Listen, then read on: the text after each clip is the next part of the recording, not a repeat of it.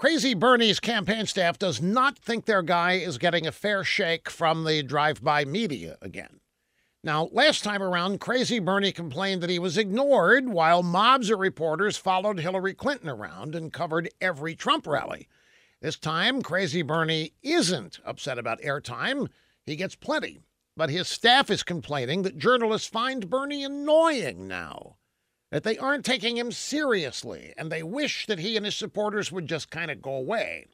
Just as bad, many pundits have already written Crazy Bernie off. They don't think he has a chance of winning, kind of like the bloom is off the rose.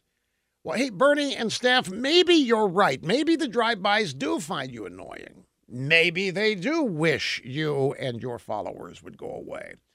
But you have a bigger problem.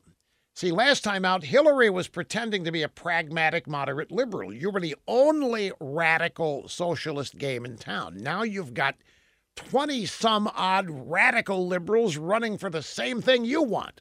And they're all embracing socialism to one degree or another. Crazy Bernie, you don't stand out anymore. You're just not new or news anymore. You've got competition. And Bernie, you are annoying and old.